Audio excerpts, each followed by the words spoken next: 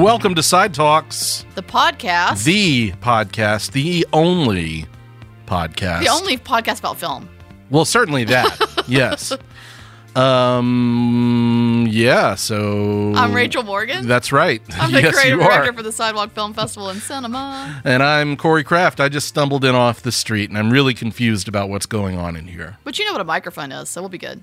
Oh, that's what... This is a microphone. Okay. You got it, so you I shouldn't got it. just, like, bang on it. Yeah, don't do that. Yeah, Don't do bring that. some chaos energy to this recording. Save it for the 5-minute Yeah, fight. we'll get to there. We'll get there. All We'll right. talk about movies.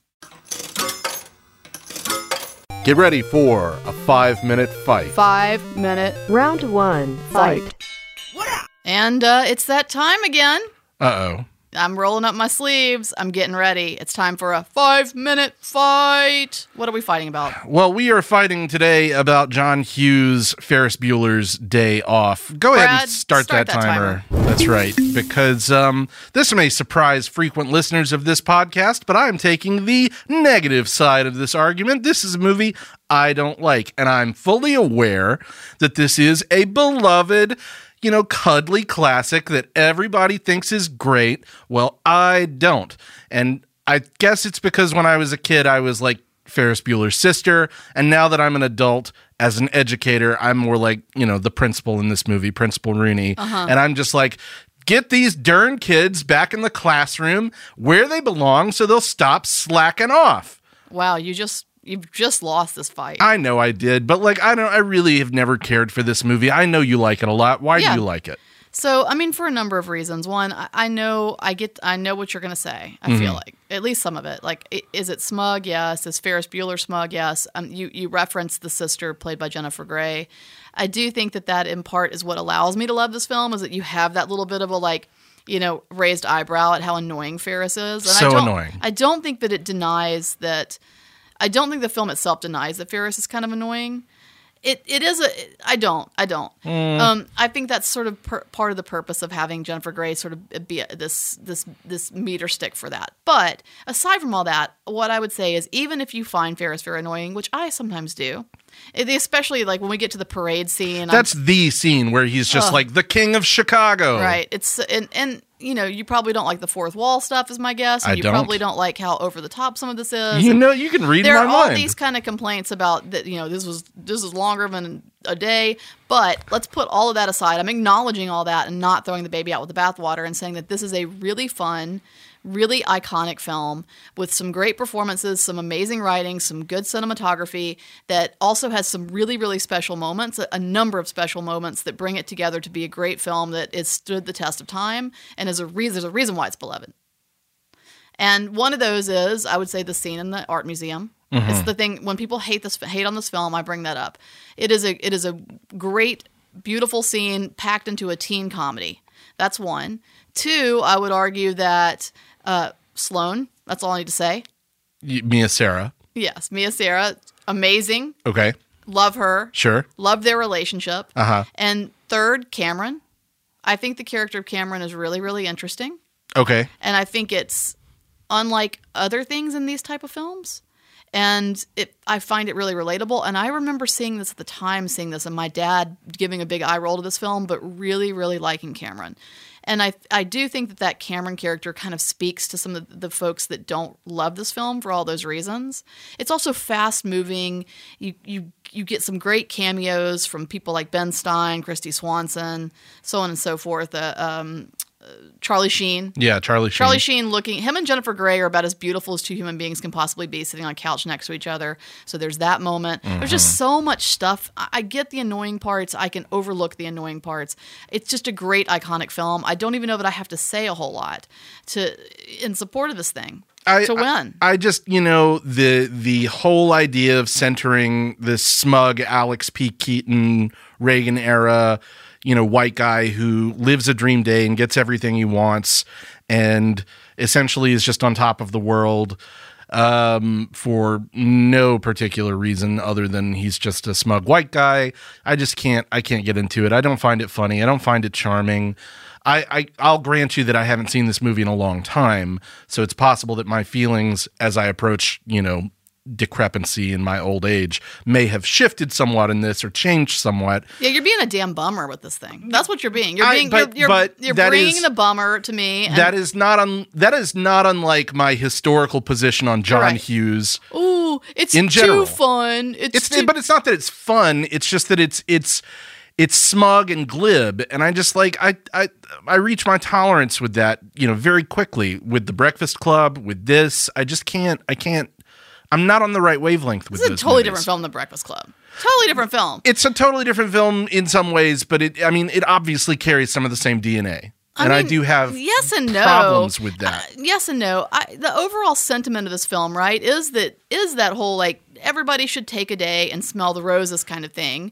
This sort of have some adventures, take some risks, do some fun things. Don't always be focused on the bottom line. And it's a fun film for that reason, and that seems to be what you dislike about it. Is that this damn thing is like, yeah, let the kids out of school every once in a while. It's fun to lie every once in a while. Well, I fundamentally disagree with both of those points. Wow. But lying to your parent. Corey's against lying to your parents. And you should go to sleep, relatively early in the evening so you can wake up early in the morning. You should eat your vegetables. Do your homework in a timely fashion. I don't know what to tell you. Like, I haven't seen this movie in forever. I know that I'm going to lose this because everybody loves this movie, and I know we're over time. And it's just not for me. It's not my sort of thing. I don't think everybody does it. I think a lot of people share your beliefs. I do. There are dozens of us. There are dozens of you. But is Sam among us? There are dozens of you that want to bring us down and bum us fucking out. There are dozens of never nudes. That's right. All right, I'm gonna say Corey gets some slack here because he is Why? Because he is a teacher himself, so he knows what it's like. So am I, Sam. Up with. So am fucking Yeah, I. that's true. Okay, never mind. I fucking teach film, you assholes. Corey gets no slack then. Corey has to teach ASFA kids. I don't know, they're different. I'm sorry. When do I get slack, Brad? It is smug. I think Rachel is correct saying it doesn't deny that Ferris is annoying and smug and glib, which is Corey's negative points for it. But it is a classic, iconic film. Corey has kind of become the villain here, though, so 5,000 points for that unexpected plot twist this late in the season. And yeah, I guess you get slack for at least having the self-awareness of becoming the Principal Rooney character. So yeah, Rachel absolutely wins. Right. Cameron is a close second. He's the best, and Corey's last. Also, Thank the you. car jump scene is just, how can you not? Sam, would you like a gummy bear? Yeah, I think. It's warm from being in my pocket. I just need you to know that I got like a macked out rental car when I was working in advertising. Uh-huh. I don't even remember what it was, but it was like a brand new blah, blah, blah. And I actually witnessed the valets driving it really fast and jumping little speed bumps in the parking lot of Lenox Mall. Nice. Like when I came back to the hotel. Anyway. You find your pleasures where you can.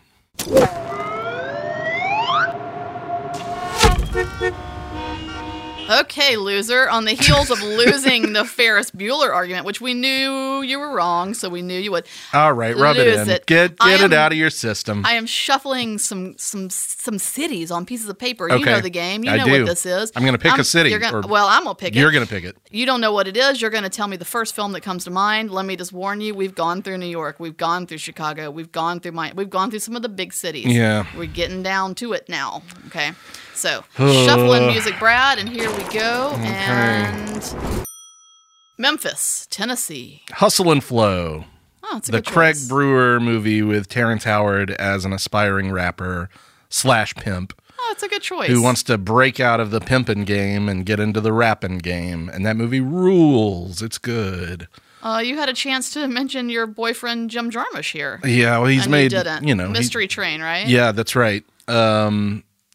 But yeah, Hustle and Flow was the first thing that jumped to mind, especially because of its Oscar-winning original song from 3-6 Mafia. It's hard out here for a pimp.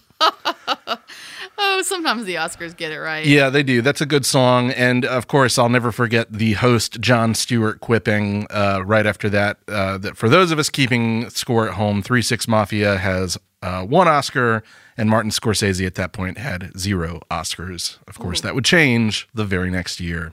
Well, that is a very nice comment to make there, to highlight that very fact and rub that in Scorsese's face a little bit. Well, I think it sufficiently shamed the Academy votership to give him the Oscar for The Departed. So Fair enough. Well, there you go. You got it. And that's not the easiest one, even though surprisingly lots of films made in Memphis, really. Lots of films made in Memphis. A great film scene in Memphis. And, of course, our friends at the festival, Indie Memphis there. Shout out. A great time every year. All right, let's go. Big bucks. Today's my day. Let's go. Big bucks. No whammies. Big bucks. Here we go. Stop. Well, it's another stormy day, so you know what that means. Ooh, scary. It's time for a filmmaker lightning round. And today's filmmaker in question, we're going back to a director after, spending a couple of these talking about actors and actresses we admire. This is a director that I think we admire, though I don't know if I'm using that pronoun we correctly. No, I'm a big fan. Okay, good. I am too. I know that there are a couple of his movies, perhaps, that I might like a little bit more than you, but we'll get into it during this filmmaker lightning round. The filmmaker in question, of course, is Richard Linklater from Austin, Texas. Yep. A sort of indie sensation of the 90s who has continued his eclectic career, mixing big hits with critical favorites up to the current day. He's still churning them out and making interesting stuff. So, Rachel, what is a Richard Linklater movie that you love? Okay. I mean, there are a number of them. I'm going to go, though, with the OG, with the film that introduced me to Mr. Linklater, a film that had a major influence on me as a young film school student, and that is Slacker. Yeah. Great film. Not everybody's going to agree with me on that. Definitely a moment in time.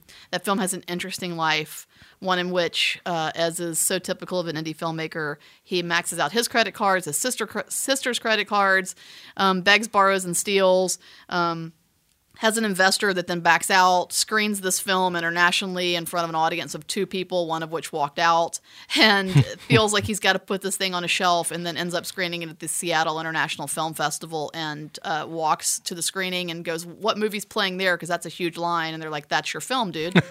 and it sort of blew up from there. So a really great, success story that wasn't always the road to success, which I appreciate. And so for that reason, Slacker holds a really special place in my heart. And it's also, at the time, it may feel dated now. It may feel a little strange now, but at the time, such a fucking innovative film. Yeah. Really, really influential.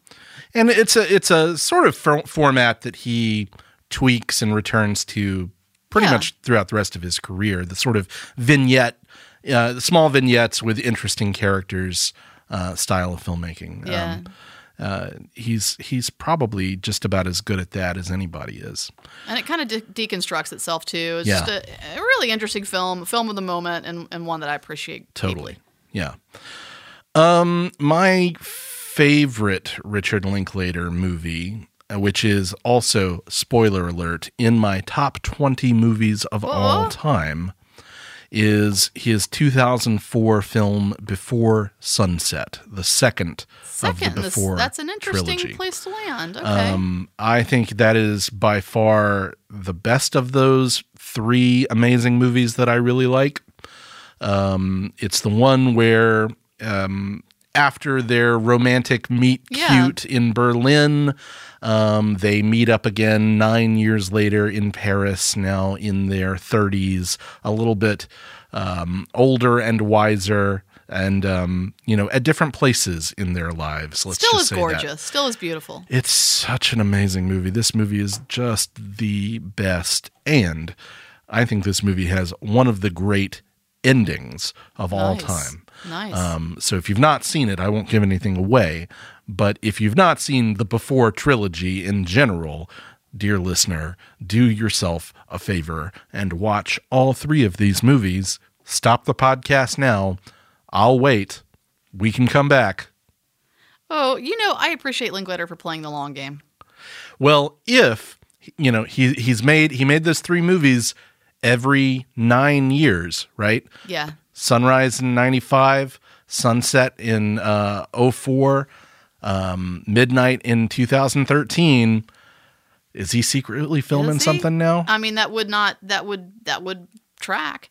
And Francois Truffaut, very influential on Linklater. Appreciate that. He might very well be up to some business. Man. Come on, Richard. Let's do it. Let's go. All right. What is a Richard Linklater movie that you might not like as much as many other people do? Oh, here's one. Okay. Everybody, just go ahead. Make sure that your eyes are on the road. You're not going to wreck your car right now because I'm about to say it. I do not like Boyhood. I was afraid you were going to say that. Oh. You just mentioned, of course, the influence that Truffaut had on Linklater with the Before trilogy. Obviously, Boyhood is sort of an encapsulated sort of version of that. Love this film on paper. I think it's a great experiment. Really respect and appreciate what he did here and the longevity it took and all of that good stuff. But this film does not hold up. It's not good. Strongly disagree. So, think it's great. Sam, could you make a note? Because I am going to argue against Boyhood like you don't even know, bitch. I saw this coming. I think it's a great movie. Love it. There aren't too many Richard Linklater movies that I like less than most people. If anything, there are a lot of movies of his that I like more than a lot of people. But I'm going to, for my answer to this question, go to the mid-2000s, which was kind of a fallow time for him in some ways. And I'm going to single out a 2006 experiment of his that I don't think particularly works. A movie called Fast Food Nation. I'm not sure if this was a particularly well-received movie in its time. I don't think it was. So maybe that's not an appropriate answer for this. Now, if I really want to take a shot at a sacred cow, do it. And I don't. Do it. I think I probably like Waking Life a little less than a lot of people do. But I think Waking Life is still good. That's a particular audience, though. Yeah. There's a lot of people who are going to really want to, strangle you for saying that, and then I think you're being fair. Yeah, it's a good movie. And I love the rotoscope animation stuff. I just think he does the vignette-y, style of things that we were talking about a minute ago. I think he does that better in other movies, and I think the rotoscope animation is done better in A Scanner Darkly, which is a movie that I really like. Right. So a movie of his that you like more than most people. There's probably a few of those, and Slacker would probably fall in that category, but I will say Suburbia from 1996. One of his that I've never seen. Suburbia with the capital U. Yeah. I'd probably, that's probably where I'd land, and that's probably more about a film that I've seen that other people haven't seen, so therefore I like it more. Sure. But it's one of those parking lot, gas station-y kind of fun deals. I also need to... That's one that could also fall under the next question you're going to ask me, because it's been a minute since I've seen it. But I do remember really enjoying it and thinking, boy, it could have been funnier than it is, but it's still pretty darn funny. Yeah. So my answer to this question is his 2016 spiritual sequel to Dazed and Confused, a movie called Everybody Wants Some! ! So you liked it. Love it. Think it's terrific. But it came out at a time where I think everybody culturally was just like, we're actually sick of dudes. And boy, is this a dude movie. It is kind of like a celebration of non-toxic masculinity in a lot of ways, as this, college baseball team gathers in their sort of baseball team frat house and has stoner adventures over the course of a weekend, much like Dazed and Confused. It's the weekend before college starts, as opposed to Dazed and Confused, which is that the last? It's the last day of school. That's right. Yeah. So they're companion pieces in a lot of ways. Dazed and Confused is obviously the better movie, but when Everybody Wants Some came out, I saw it in a pretty packed screening at the Atlanta Film Festival and just laughed, hysterically for the whole time. I think that movie's tremendously funny. It's got an extremely charming ensemble cast of young dudes, including Wyatt Russell, Kurt Russell's son, who's popped up in a bunch of stuff since then. It's just it's a wonderful movie that's just got so many classic Linklaterian moments and gags and lines and small moments of profundity. And I'm just astounded that not only did this movie not catch on when it was released in 2016, it hasn't really picked up a cult like Dazed and Confused did. So if you haven't seen Everybody Wants Some, check it out, because especially if you like Dazed and Confused, you might like that one. You probably don't like it very much, do you? I haven't seen it. It's really good. Yeah. I haven't seen it. Check it out so we can fight about it. You know what? To your point, part of the reason I haven't seen it is it hit me during festival season. Yeah. And I had it was one of those that went to, I think, a streaming service pretty quickly, or it was Probably. available pretty quickly somehow. So it wasn't available to us anyway. And I'd heard so many bad things about it, in addition to it being very readily available at a time when we wouldn't have done that. Now it's like, oh, it's readily available. What does that even mean anymore? Right. But at the time I wouldn't have been able to program it. And so I kind of skipped it. And then it went away. Yeah. To your point. So Nobody I'll go back really and talked watch about it. Yeah. I'll go back It's and watch it's worth seeing. But it is, it's a dude movie. I mean, Yeah. it has big dude energy, or Right. whatever. So, but I don't think Linklater is the type of filmmaker who sort of wallows in the more negative aspects of that. And Yeah.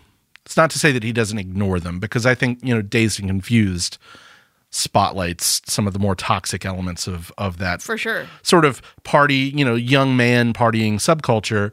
But he, it is a more fond, I think, and nostalgic and wistful look at that sort of thing. Yeah. I mean, Ben Affleck's on it, so it's got got that creep vibe. So you kind of already touched on this, but a movie that you feel like you may need to revisit. Yeah, I'm gonna go twofold, and one of which would be Before Sunrise, because it's been so long since I've seen it, and I was really taken by that film when I first saw it. Found it to be extremely sweet and romantic and all those things, and I feel like now when I watch it, I might have a very different take on it. So I'd like to see it again. It's been a while. I don't think you will. I don't know. It's- I need to go back and see it. Yeah, you do. So, and then the other is we're going to be bringing back Dazed and Confused, because in this effort to support theaters, the cast is getting back together along with Jack Black to do a special Q&A for cinemas, and so we are bringing back Dazed and Confused for a theatrical experience.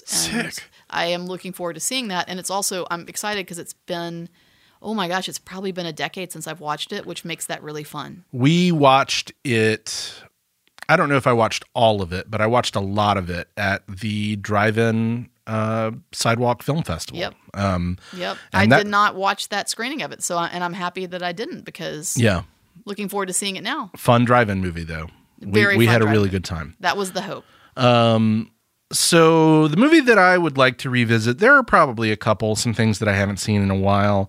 But I want to kind of spotlight his underseen and underdiscussed 2008 movie Me and Orson Welles with Zac Efron and Claire Yep. Danes. And it's kind of a film nerd movie, right? Because it takes place in the Mercury Theater with Orson Welles, pre-filmmaker Orson Welles, right? Putting on a play. Pre-filmmaker Orson Welles is like 7. Well, yeah, I know. He was I'm joking a little bit. no, but you're not what a, really. What like, a baby. Like what he made Citizen Kane when he was 21. Oh, Jesus Christ. So yeah, if anybody wants to feel shit about themselves, the greatest film ever made was made by, and I actually think he probably was in pre-production at 19. Oh, God. You know what I mean? Oh, my God. So anyway, yeah, take that to heart. So little baby Orson Welles in the Mercury Theater, putting on plays with his company of actors, and a fictionalized story with Zac Efron as a sort of, I don't know, I guess, I don't remember if he's a guy who comes off the street and is just like, hey, mister, you need some help in your theater? I can shine your shoes for a nickel or whatever. And like Claire Danes, who's an actress in the company. There's a little bit of a love story there. It's a fictionalized sort of romantic drama set in that milieu. And I find that milieu and that setting appealing enough to sustain my interest. I don't remember it being like a particularly great movie, and I don't think it was particularly well received, but I would like to revisit it one day, because I think Linklater is by and large a filmmaker worth going back to, even when those experiments don't pan out. And a lot of the time they don't. Yeah, and appreciate him for trying though. Yeah. So that is the filmmaker lightning round. We didn't really talk about his biggest hit of all time, School of Rock. Do you like School of Rock? Oh, it's not a great film, but I do like Jack Black a lot. I think Jack Black's really funny in it. I think he's really good in it. The film itself, I could leave it. I think that's a pretty good film. I like Joan Cusack in School of Rock. Yeah. And I'm not arguing any of that. It's just a bit of a like. It's surprising to me that that's his biggest hit. It's not his best film. It's got good energy though, and it's got a lot of good jokes. Agree. So, but yeah, Richard Linklater, a filmmaker of considerable merit. He's got a new film coming out this year because, of course, he does. He's a very productive filmmaker, but he's working for Netflix, and the film that's coming out this year is called Apollo 10.5. Apparently, it is a mixture of animation and live action, and I think.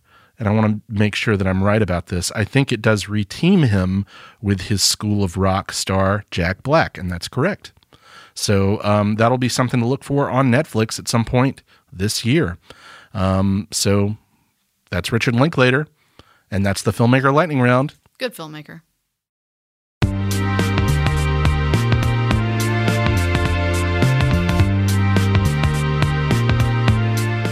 Hey, that went by quick. Thanks for listening to Side Talks. We are your own personal cinematic Ferris Bueller and Mr. Rooney. Had to do it. Yeah, Had sure. to do it.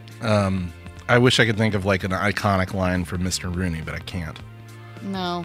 Plus, I don't think anybody really needs me in the year 2021 to try to like imitate Jeffrey Jones. You know, he's Probably not. He's kind of, you know. I do just like the bus scene at the end. Really? Yeah. Why? I Is that your like favorite the weird part? girl who talks to him. Oh, wow. Opposite day. Almost like we have completely disparate opinions Yep. on that movie. Yep, and it's got that yellow song. My mom bought like the single to that. Yep, she loved that. Anyway, thanks for listening. Thanks to Valwell Studios at Sidewalk Film. Sidewalkfest.com, where you can see the cinema showtimes and all things sidewalk related. Shout out to Splash 96 for our wonderful music, and bye. Bye. Boutwell Studios Podcast Division. Your words, our expertise.